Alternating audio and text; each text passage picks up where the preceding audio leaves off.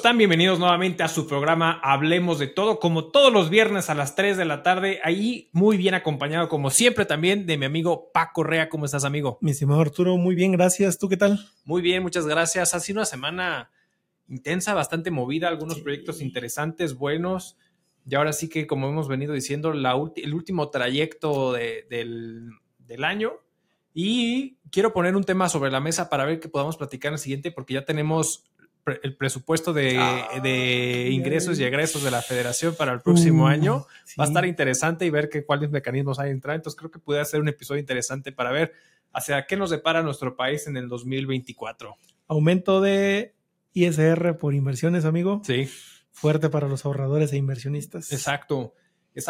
Entonces va a ser un tema creo que interesante y creo que era natural porque las tasas de interés están bastante altas. Entonces dices, oye, pues te da un buen rendimiento.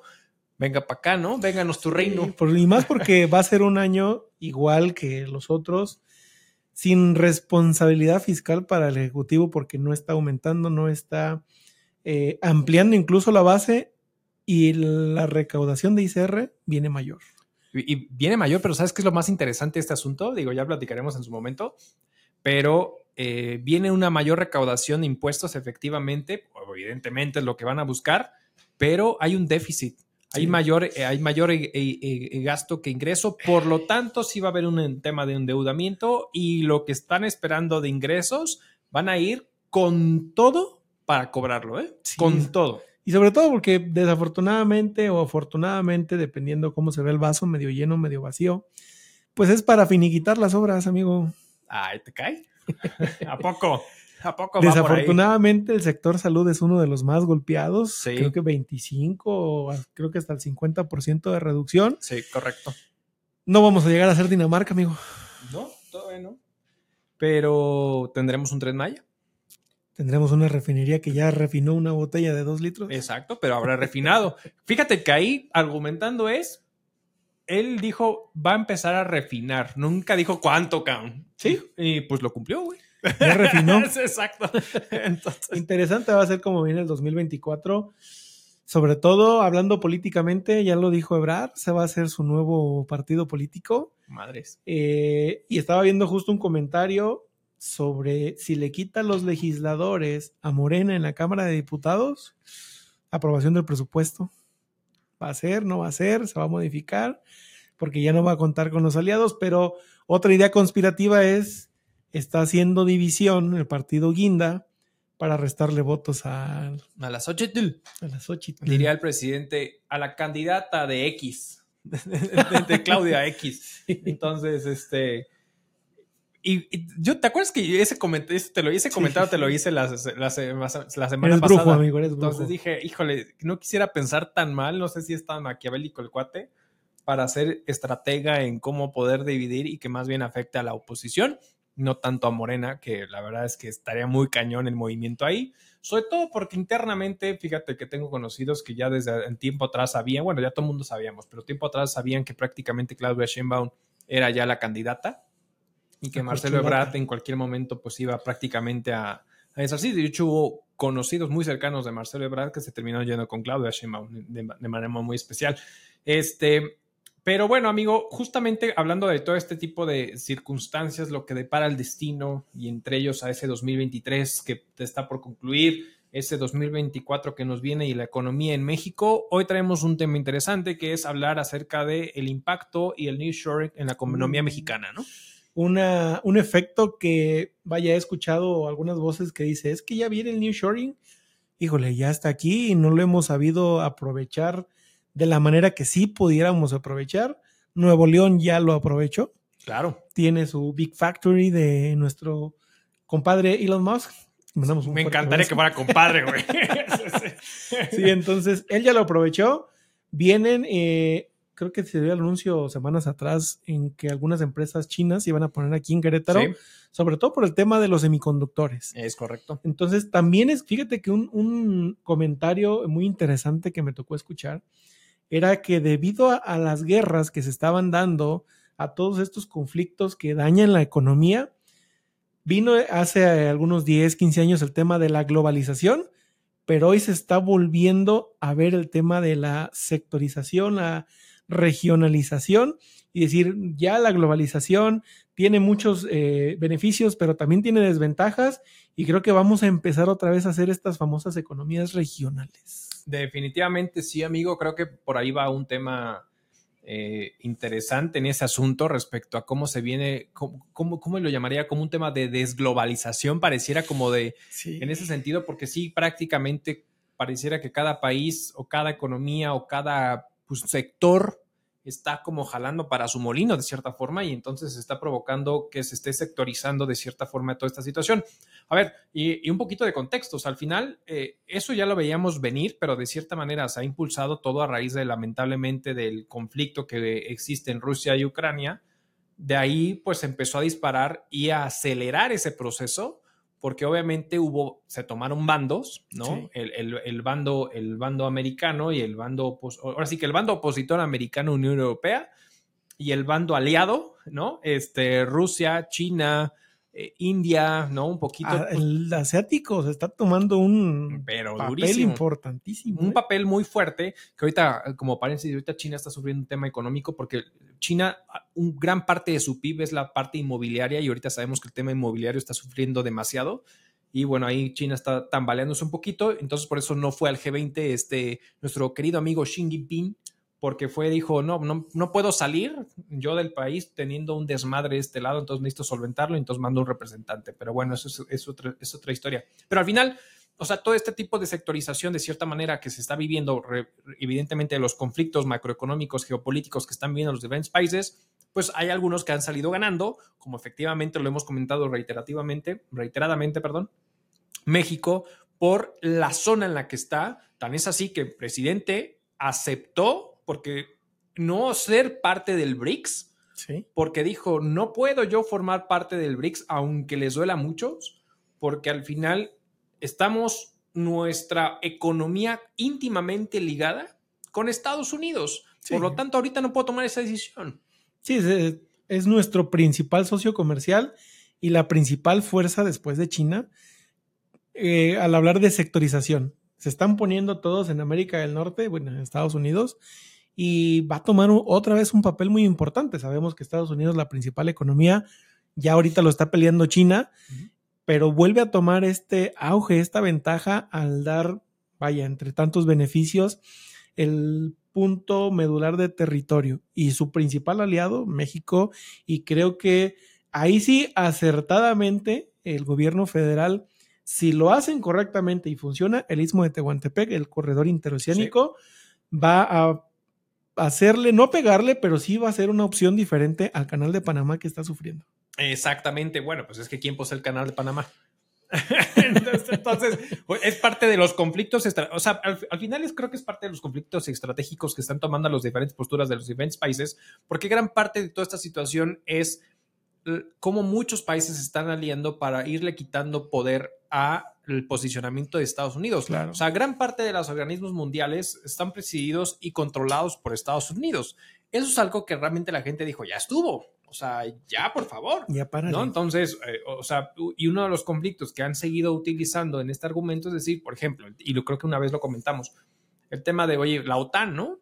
O sea, la OTAN cuando surge en el 49, pensando un poquito que controlar uno cuando crean la famosa bomba atómica por parte de los americanos, pues obviamente en esta carrera nuclear de cierta forma lo que estaban buscando es decir, oye, vamos a buscar un organismo internacional que administre, ejecute, ponga las políticas y normas para controlar las armas nucleares en contra de esta carrera con la URSS. Entonces, obviamente, bajo este supuesto, pues crean toda esta situación y es hoy en día fecha que sigue la OTAN teniendo un peso importante, tanto que no le gustó en su momento a Rusia cuando quería Ucrania acercarse a la OTAN, porque dijo, esto permite que bases militares estadounidenses se posicionen exactamente cerca del territorio prácticamente de Moscú.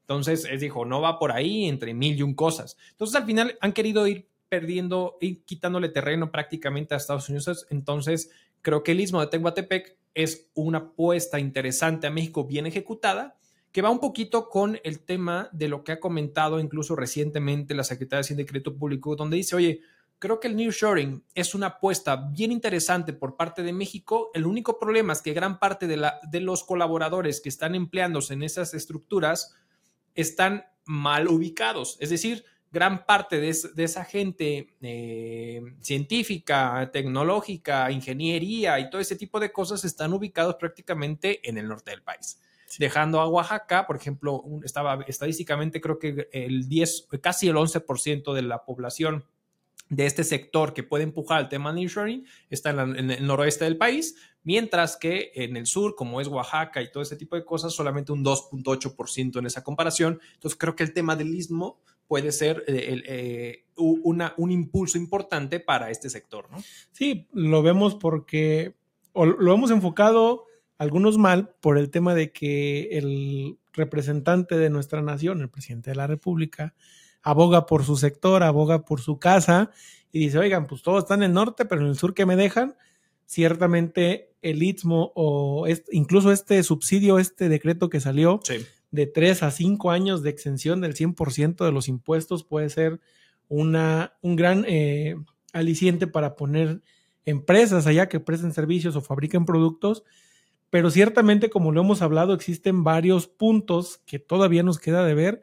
Muchas empresas, incluso cuando se les hace este anuncio, muchos clientes, muchos emprendedores o empresarios que dicen, oye, pues, si existe cierta facilidad, ni siquiera lo ven viable por el tema de la inseguridad. Dicen, es que es imposible que me vaya a poner allá porque el derecho de piso, no existe aún la infraestructura para que de ahí salga al centro del país. Claro. Incluso son de trayectos muy largos, hasta de un día, dicen, entonces no lo veo viable ponerse ahí.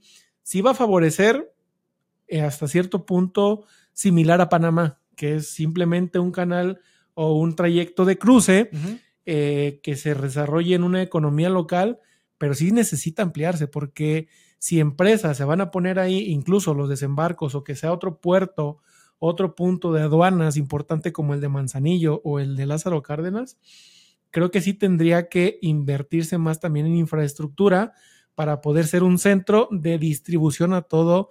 Exacto. La parte centro-occidente, porque la parte del sur creo que su mayor factor económico es el turismo.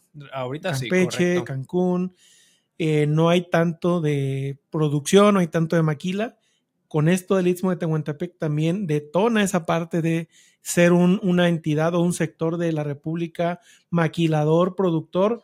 Creo que quedarán las bases sentadas porque no creo que le alcance a esta administración. Ya se hizo el primer recorrido inaugural, todo muy bonito. Se ve padre que ya exista un tren, pero realmente ¿cuál va a ser la administración? Porque se la van a dar a la Sedena, si es que se lo dan como el de Tulum o el del Tren Maya. Entonces creo que sí es importante porque eso detonaría tanto a ese sector y aquí a Querétaro le sería también muy favorable por el tema de la cercanía. Ya no estaríamos tanto en el norte, pero ¿cómo detonaríamos eso y utilizar el efecto Nearshoring, que es empresas que realmente se vengan a poner aquí y aprovechen toda esa infraestructura? Definitivamente, amigo. Y ahí tocaste ese momento un punto que quisiera ampliar, que es, estabas comentando del tema de la importancia de la logística dentro de ese sector, que creo que puede ser un punto de lanza para poder modernizar o poder hacer crecimiento económico importante en la zona sureste de nuestro país, de cierta forma, lo cual es bien importante, pero yo, a ver, en la industria tú y yo sabemos que la economía es muy acelerada. Demasiado. Entonces, ese mecanismo por tema logístico, creo que es algo que va a faltar porque el tren, por lo que entiendo, es lento. Sí.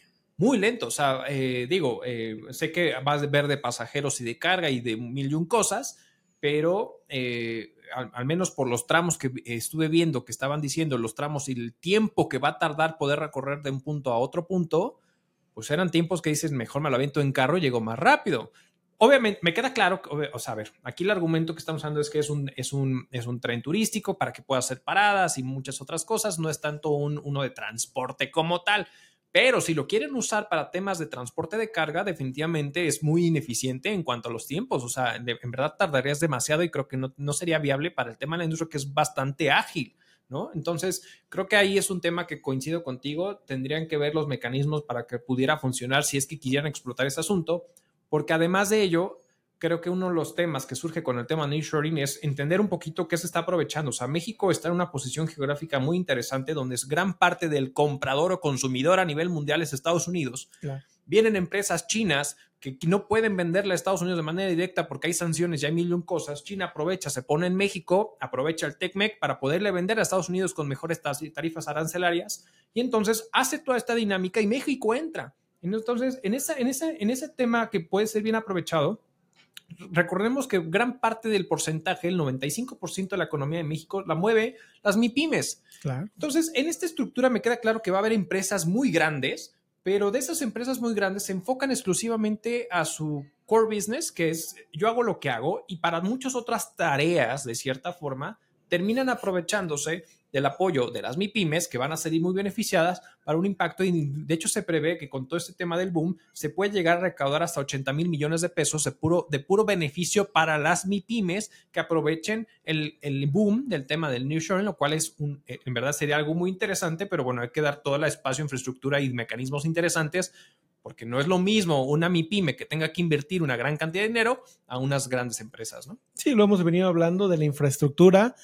Presupuesto se necesita para hacer toda la cadena de suministros, que ya tocamos ese tema en otro episodio, porque tienes que desarrollar esa infraestructura, vaya, tienes que montar algún edificio, tienes que tener estos canales de comunicación, de transporte, porque ese es otro sector. Fíjate que las grandes empresas se ha venido desarrollando este beneficio prefiero contratar a una empresa local y pequeña que a una grande que, vaya, tiene toda una robusta organización que dices, híjole, me es más fácil y más rápido hacerlo con pequeños empresarios, incluso locales, y me beneficia a mí porque bajan el costo. Ciertamente no es lo mismo que te cotice una empresa que tiene 10 empleados a una empresa transnacional que tenga 150 o hasta 1,000 empleados. Entonces, claro, eso también como costo sí les beneficia a las grandes empresas y lógico beneficia al sector pequeño. Y ahí creo que un punto importante para, vaya, cámaras empresariales, la propia autoridad fiscal tendría que empezar, ya las tiene, pero desarrollar y enfatizar estos programas de, oye, pues vamos a formalizar, puedes tener estos beneficios fiscales, no sé, reducción de tasas, del impuesto sobre nómina, simplemente que ya del 2 subió al 3, se conocía como el 2%. Claro. Oye, tienes una empresa y haces negocios con una empresa transnacional, vamos a apoyar fiscalmente, a que se detone el Nearshoring. Pues si tienes conexiones o contratos con estas empresas, pues tienes un beneficio fiscal que puede ser la reducción de tasas. Definitivamente, pero yo creo que a nivel estatal, digo, no sé tú, pero yo creo que, no sé si piensas lo mismo que yo creo que, o sea, el problema, no el problema, más bien, creo que el tema de estos estímulos fiscales, estos beneficios fiscales que puedan tener estas empresas que se vienen a posicionar en su territorio, yo considero que a nivel federal definitivamente no tiene ningún beneficio, son reglas parejas para todos, pero a lo mejor a nivel local, pues sí, cada empresa busca un estado de forma particular para ver qué me ofreces. Claro. Yo quisiera pensar que a nivel estatal hay cierto tipo de beneficios económicos para estas empresas para posicionarte. Simplemente Querétaro se espera que simplemente para el cierre de este ciclo 2023 tenga un despunte, un crecimiento, si no me equivoco, creo que del 6% respecto al tema de Nearshoring, específicamente hablando del tema del sector automotriz. Sabemos que Querétaro, después de todo lo que hemos vivido con el retraso del tema de la pandemia que ha venido sufriéndose por todo ese tema de semiconductores, el tema de entrega de unidades, etcétera, etcétera, se está volviendo a recuperar. Pareciera que el sector automotriz, Querétaro está haciendo punta de lanza para las partes automotrices, porque definitivamente aquí no tenemos como armadoras. Las armadoras están en el estado vecino, prácticamente allá Silao, Irapuato, toda la parte de Guanajuato, pero Querétaro en ese tema de autopartes, esos pequeños proveedores que está creciendo, le está generando un impacto bien interesante a Querétaro, y entonces creo que es de las ciertas cosas que cada uno de esos estados se puede beneficiar, y de cierta manera, y aparte, aunado a eso, tenemos un Sinvestav, tenemos prácticamente organismos de ciencia y tecnología en nuestro estado, cosa que en otros estados no puede haber. Digo, hay varios en varios estados, pero no en todos los estados específicamente se invierte como se pareciera que se está invirtiendo en Querétaro. Y entonces, al final, algo que detona el tema del Nearshoring no solamente es el tema de poner una empresa, es cuál es el desarrollo tecnológico que viene en tendencia para poder subsistir o poder impactar al abastecimiento de los productos. Y eso es un tema bien interesante que no sé si nos queramos meter en camisas de 11 varas, pero a ver, es ver el conjunto de las situaciones que puede ver el mercado internacional de cómo son las tendencias de manufactura, las tendencias de los productos, incluidos los de energía limpia. Y entonces vienes a un país que sí, de cierta manera, todavía necesitas tema de combustible fósil, como el tema de gas natural, como tema petroquímico, todo ese tipo de cosas, pero al final es también ese tipo de tendencia y ahí sí, México, ¿estás preparado para podernos darnos apoyo en ese tema? Ese es el mundo bien interesante. Sí, coincido contigo y sobre todo porque en episodios anteriores hablábamos de la educación y realmente, pues todo, no solo Querétaro, o sea, todo México, creo que ahí, si metemos el tema de los libros de texto gratuitos, creo que es totalmente un retroceso. Lo que sí logro destacar es que, por ejemplo, otro sector que Querétaro sí es punta de lanza es en el sector aeronáutico, que incluso la Universidad Aeronáutica ya tiene su propio curso de pilotos, entonces está desarrollando tanto el sector automotriz, porque vamos para la parte del aeropuerto y todos son naves nodrizas con vehículos, parques enormes de estacionamientos de autos para distribución, logística, y la parte aeronáutica que, bueno, eso sí ha crecido bastante, tanto que el aeropuerto ya tiene más salidas y sobre todo la inversión en tecnología, que Querétaro es el sector principal en México desarrollador de esa tecnología, de la parte aeronáutica, y creo que es ahí también donde tenemos que aprovechar, vaya, empresas enormes como Safran, Bombardier, que invierten en ese espacio y que se pueden hacer mancuernas, tanto como el sector automotriz, pero con la parte local. Creo que eso es otra de las partes que el gobierno estatal sí tendría que afinar con con estas grandes marcas para que pueda crecer la economía local. Ya también lo platicamos en otros episodios, que son estos detonantes económicos estatales. Y también la infraestructura que tiene Querétaro. Realmente tiene la mano de obra o los profesionistas para hacer frente, como tú dices, a estos nuevos retos. Creo que también ahí viene, ahora sí creo que la lluvia para todos, el sector educativo que tiene que ponerse las pilas en entregar mano de obra calificada, empresas que también tengan esta infraestructura para dar el servicio a las grandes empresas, porque creo que Querétaro podríamos incluso estar entre los primeros 3 sí, de nivel nacional, compitiendo a Nuevo León como un estado de punta de lanza en la economía.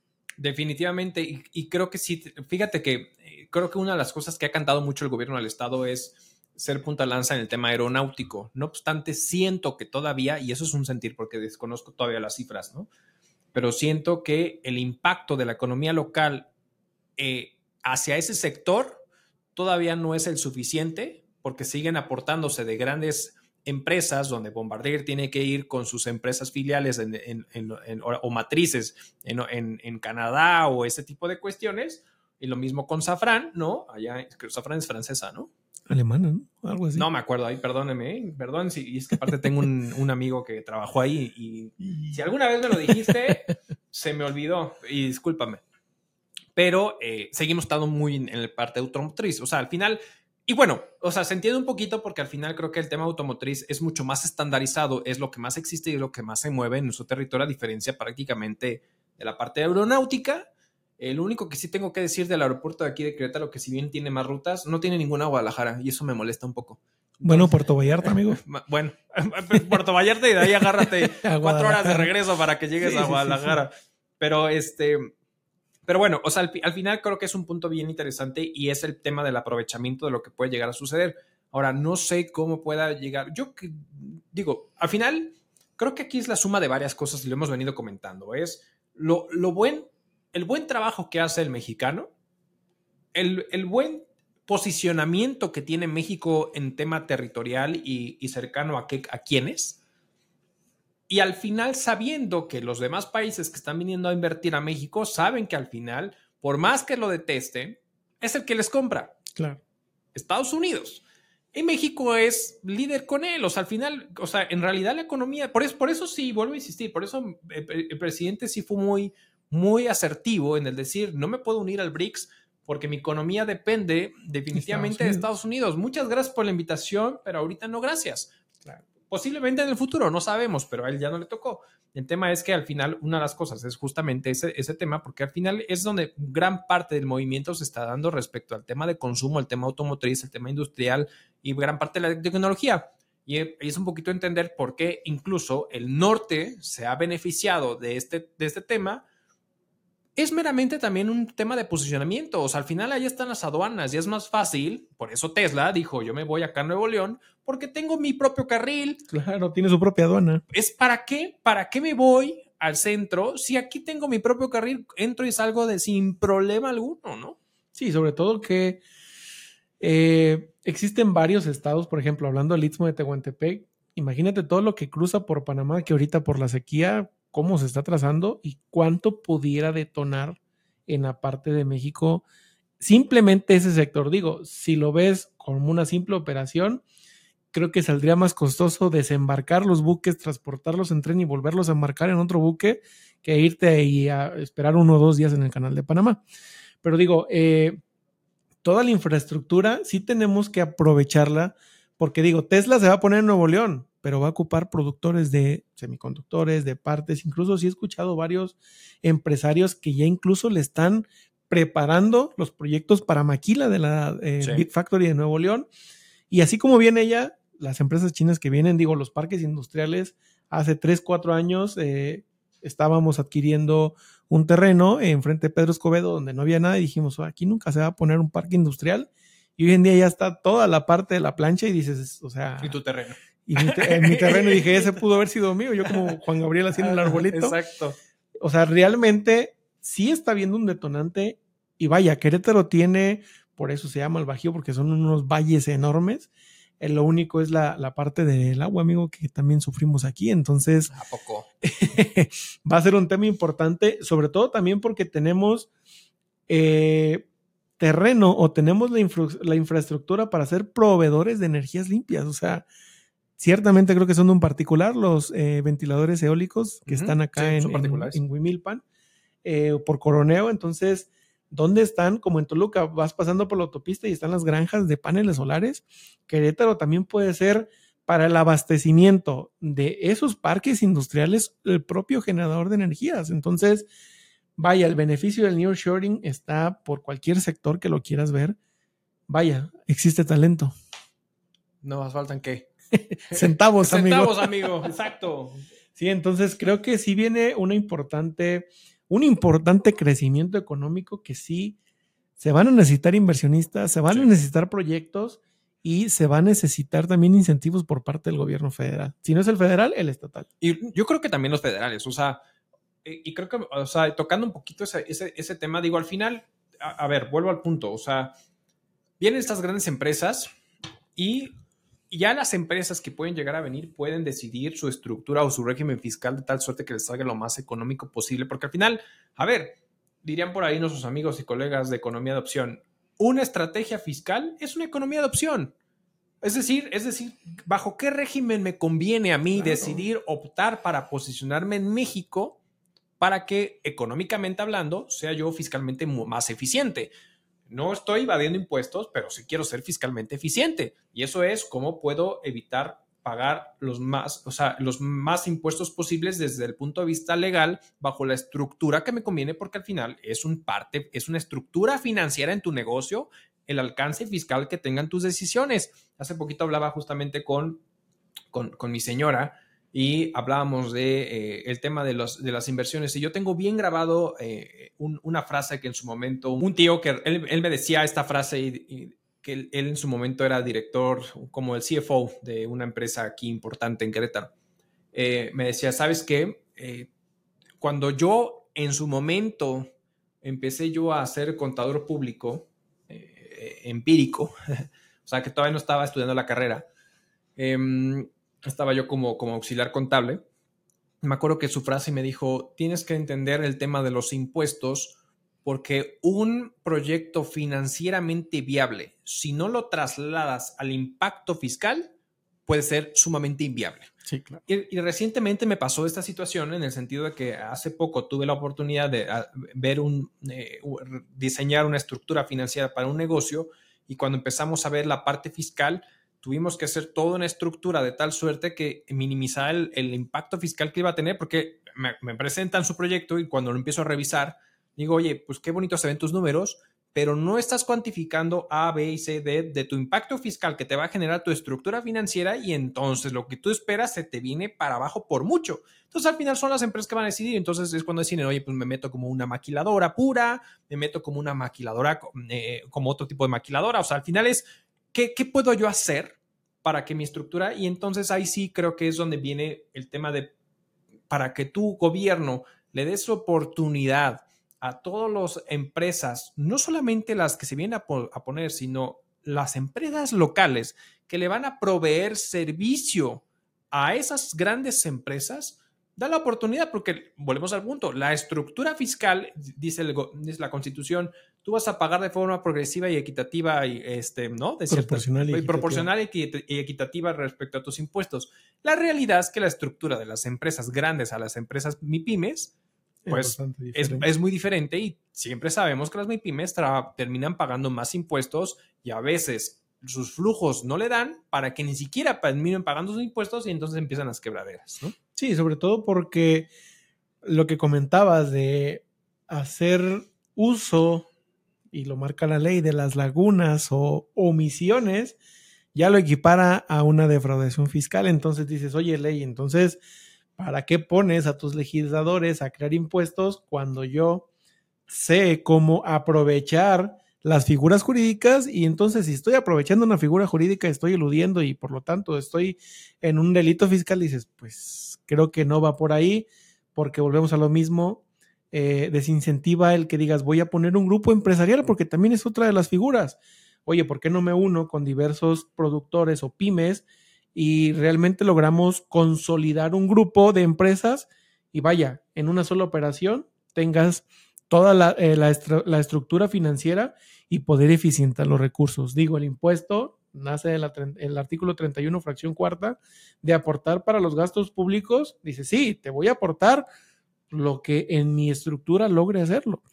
Voy a eficientar cada peso que yo cobre, pues para generar mayores ganancias también para mí como socio o dueño, propietario, trabajador, lo que sea, porque realmente ese es el crecimiento económico de una empresa. Vaya, si una empresa paga impuestos, quiere decir que le está yendo bien en en su estructura financiera porque tiene utilidades. Ciertamente saber aprovechar y el mayor número de utilidades que se pueda reinvertir. Correcto. Ahí viene también 2024, ahí vienen también los políticos a qué es lo que queremos. Oye, SAD, oye, legisladores, aumenta el monto de deducibilidad en automóviles. No se puede comprar un automóvil en 175,000 pesos. Aumenta, ya lo hemos platicado, la deducción al 100% de la nómina. Incentívame a pagarle más a mis trabajadores, que por ejemplo vales de despensa, primas, bonos, cualquier otra retribución que incentive también a mis trabajadores a que sean leales a la empresa. Mayores inversiones en los porcentajes de deducibilidad, digo, ahí entran varias cosas. Sabemos que para fijar un porcentaje de deducción tendría que observar primero la vida útil de mis activos y no llevarlo al máximo, porque eso, vaya, implica ciertos aspectos financieros, pero decisiones o deducciones que realmente me incentiven a decir, ok, puedo fiscalmente ser viable mi proyecto porque me implica, vaya, en un 5 vemos las tasas impositivas, las tasas efectivas, en un 5, un 10% creo que es viable cualquier proyecto. Arriba de ese porcentaje creo que ya es muy costoso para las empresas. Y vaya, todo esto lo que desenfoca el simplemente conocer y tener el conocimiento de que se vino una empresa extranjera a poner en mi territorio. Definitivamente, amigo. Y sí, o sea, al final creo que siempre, porque lo que busca, o sea, al final lo que se trata de buscar con esta situación es que sí, o sea, se recaude lo justo para nuestro país y evitemos que lo que siempre existe, que es repatriación de capital. Es decir, eso cuando al final las empresas extranjeras vienen a posicionarse en México, generan mucha lana y se la llevan. Espérame, ¿no? O sea, que dejan algo bastante. Entonces, incentiva, ¿no? Crea un incentivo de tal suerte que le generes que la reinversión en México, o más bien, que la ganancia se pueda reinvertir en México con ciertos beneficios hacia esas empresas para que evitemos que se estén, pues prácticamente llevando toda la inversión o todas las utilidades, hacia sus países de origen, ¿no? Entonces creo que es parte de las posturas, digo, en fin, muchas otras cosas. O sea, yo también creo que el tema de la tasa ISR debe de bajar, y a lo mejor subir el tema del impuesto a valor agregado, o sea, quitar ese tema del IVA exento, el IVA cero, porque el IVA cero le causa, digo, es una decisión política que a nadie le gusta meterse en camisa de once varas hacia los políticos porque saben que es una decisión social, de impacto social, pero todas esas empresas que tienen un IVA a tasa cero traen una serie de beneficios por esas retribuciones del IVA que han venido pagando de sus gastos.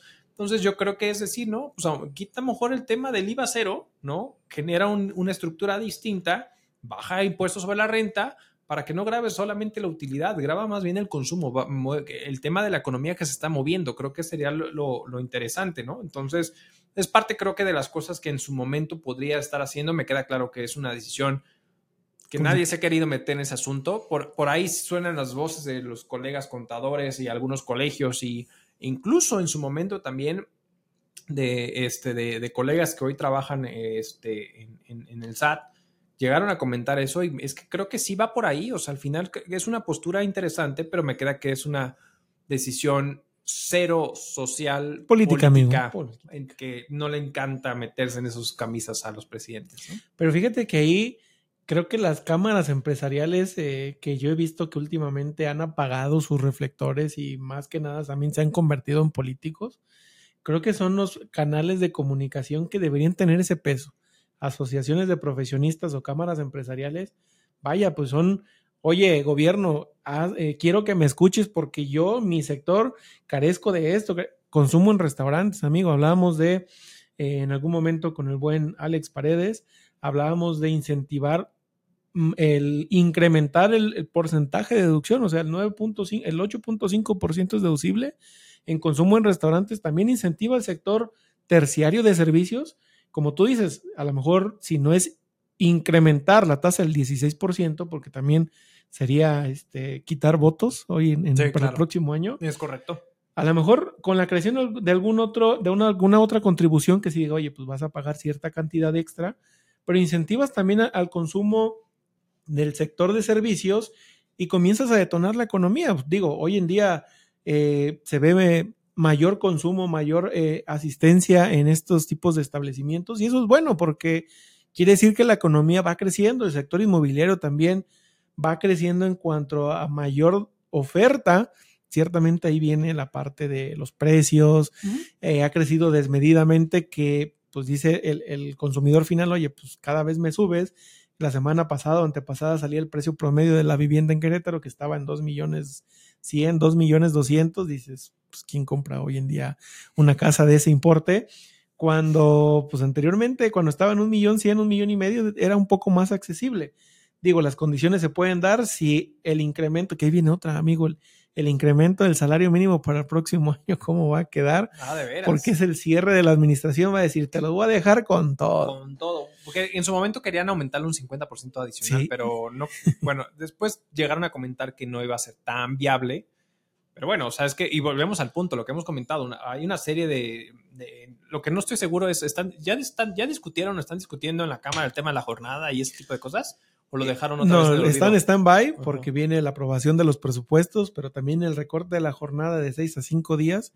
Incluso estaba también en horas, de reducirla a menos de 8 horas. Entonces, creo que sí va a ser interesante a noviembre, porque es cuando también se aprueba, cuando sale la famosa resolución o las reglas de carácter general, porque viene, digo, si no va a haber incremento o cambio en las modificaciones de reglas de presentación, cálculo, creo que la parte de planeación fiscal, que ya debe estar sobre la mesa en todas las empresas, sí viene muy fuerte, y creo que ahí está un buen nicho de mercado para todos los que damos este tipo de consultorías o asesorías a los clientes, y sobre todo para que aprovechen los recursos de las empresas. Definitivamente, amigo, pues la verdad es que el tema del Nearshoring creo que es un tema importante, interesante, que bien aprovechado puede impactar el crecimiento económico prácticamente en nuestro país. Bien aprovechado, tenemos un excelente país, buena población, buena gente.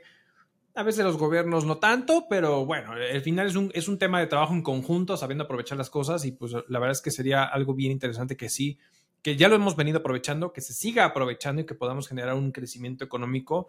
Algo está generando una estabilidad económica en nuestro país, queramos o no, aceptarlo. O sea, que a quienes no sean pro-obradoristas, la realidad es que sí, o sea, hay tema inflacionario y ese tipo de cosas, pero la estructura económica, la realidad es que no está mal en nuestro país, ¿no? O sea, no está en esa estructura. Hay muchos otros factores a nivel, ¿cómo llamarlo? A nivel individual que dices, puta, no, sí me está perjudicando, pero a nivel macroeconómico la realidad es que no estamos mal en ese asunto, ¿no? Entonces, está favoreciendo, incluso también es otro punto, la paridad cambiaria, nuestra apreciación o depreciación de nuestra moneda frente al dólar. Si viene un fortalecimiento del país vecino, va a subir, va a bajar, compramos dólares, vendemos dólares, amigos. Pues es que ahorita justamente el tema del tipo de cambio, gran parte de lo que empezó a subir, porque ves que subió bastante importante, Claro. fue por tema de China. O sea, China, con todo este tema, cuando sale a la luz el tema de que, oye, estoy teniendo un impacto económico, específicamente el sector inmobiliario, cuando, si no me equivoco, el 30% del PIB en China es el inmobiliario, puta, pues entonces por eso el dólar empezó a fortalecerse. O sea, es una serie de cosas que están sucediendo ahí, ¿no? Sí, pues, híjole, amigo, temas por demás que podemos meter aquí a la mesa, pero bueno, pues el tiempo se nos termina. ¿Un comentario final, amigo? No, pues nada, simplemente podría decir si saben de alguna empresa que esté ahí, que se quiera venir, pues metan la mejor mano, puede ser alguna oportunidad, o sea, digo, obviamente o sea, conociendo, ¿no? O sea, claro, lo que puedes ofrecer, porque a lo mejor quieres meter en camisas de 11 varas, no tienes ni idea de qué es y terminas perdiendo lana, ¿no? Claro que sí, pues nada más que también estudien, analicen el crear alianzas estratégicas y formar tal vez grupos empresariales que les pueda funcionar a entregar una mejor oferta hacia la demanda que existe y tener una mejor estructura financiera que les permita aprovechar sus recursos. Y pues bueno, agradecerles a todas aquellas personas que nos acompañan cada viernes y invitar a todas las demás personas que nos ven a que suscríbanse a nuestros canales, denle like a nuestras páginas y escuchen nuestros programas en el tráfico que cada vez está entre subiendo, entre bajando, digo, de todo existe. Así es que no hay excusa para no escucharnos o vernos. Nos seguimos viendo y por favor dejen sus comentarios si quieren escuchar algún tema, si quieren mandar un saludo, con todo gusto pueden publicar su saludo. Y mi estimado Arturo, un excelente fin de semana. Igualmente, amigo, muchas gracias, nos vemos a la próxima, hasta luego.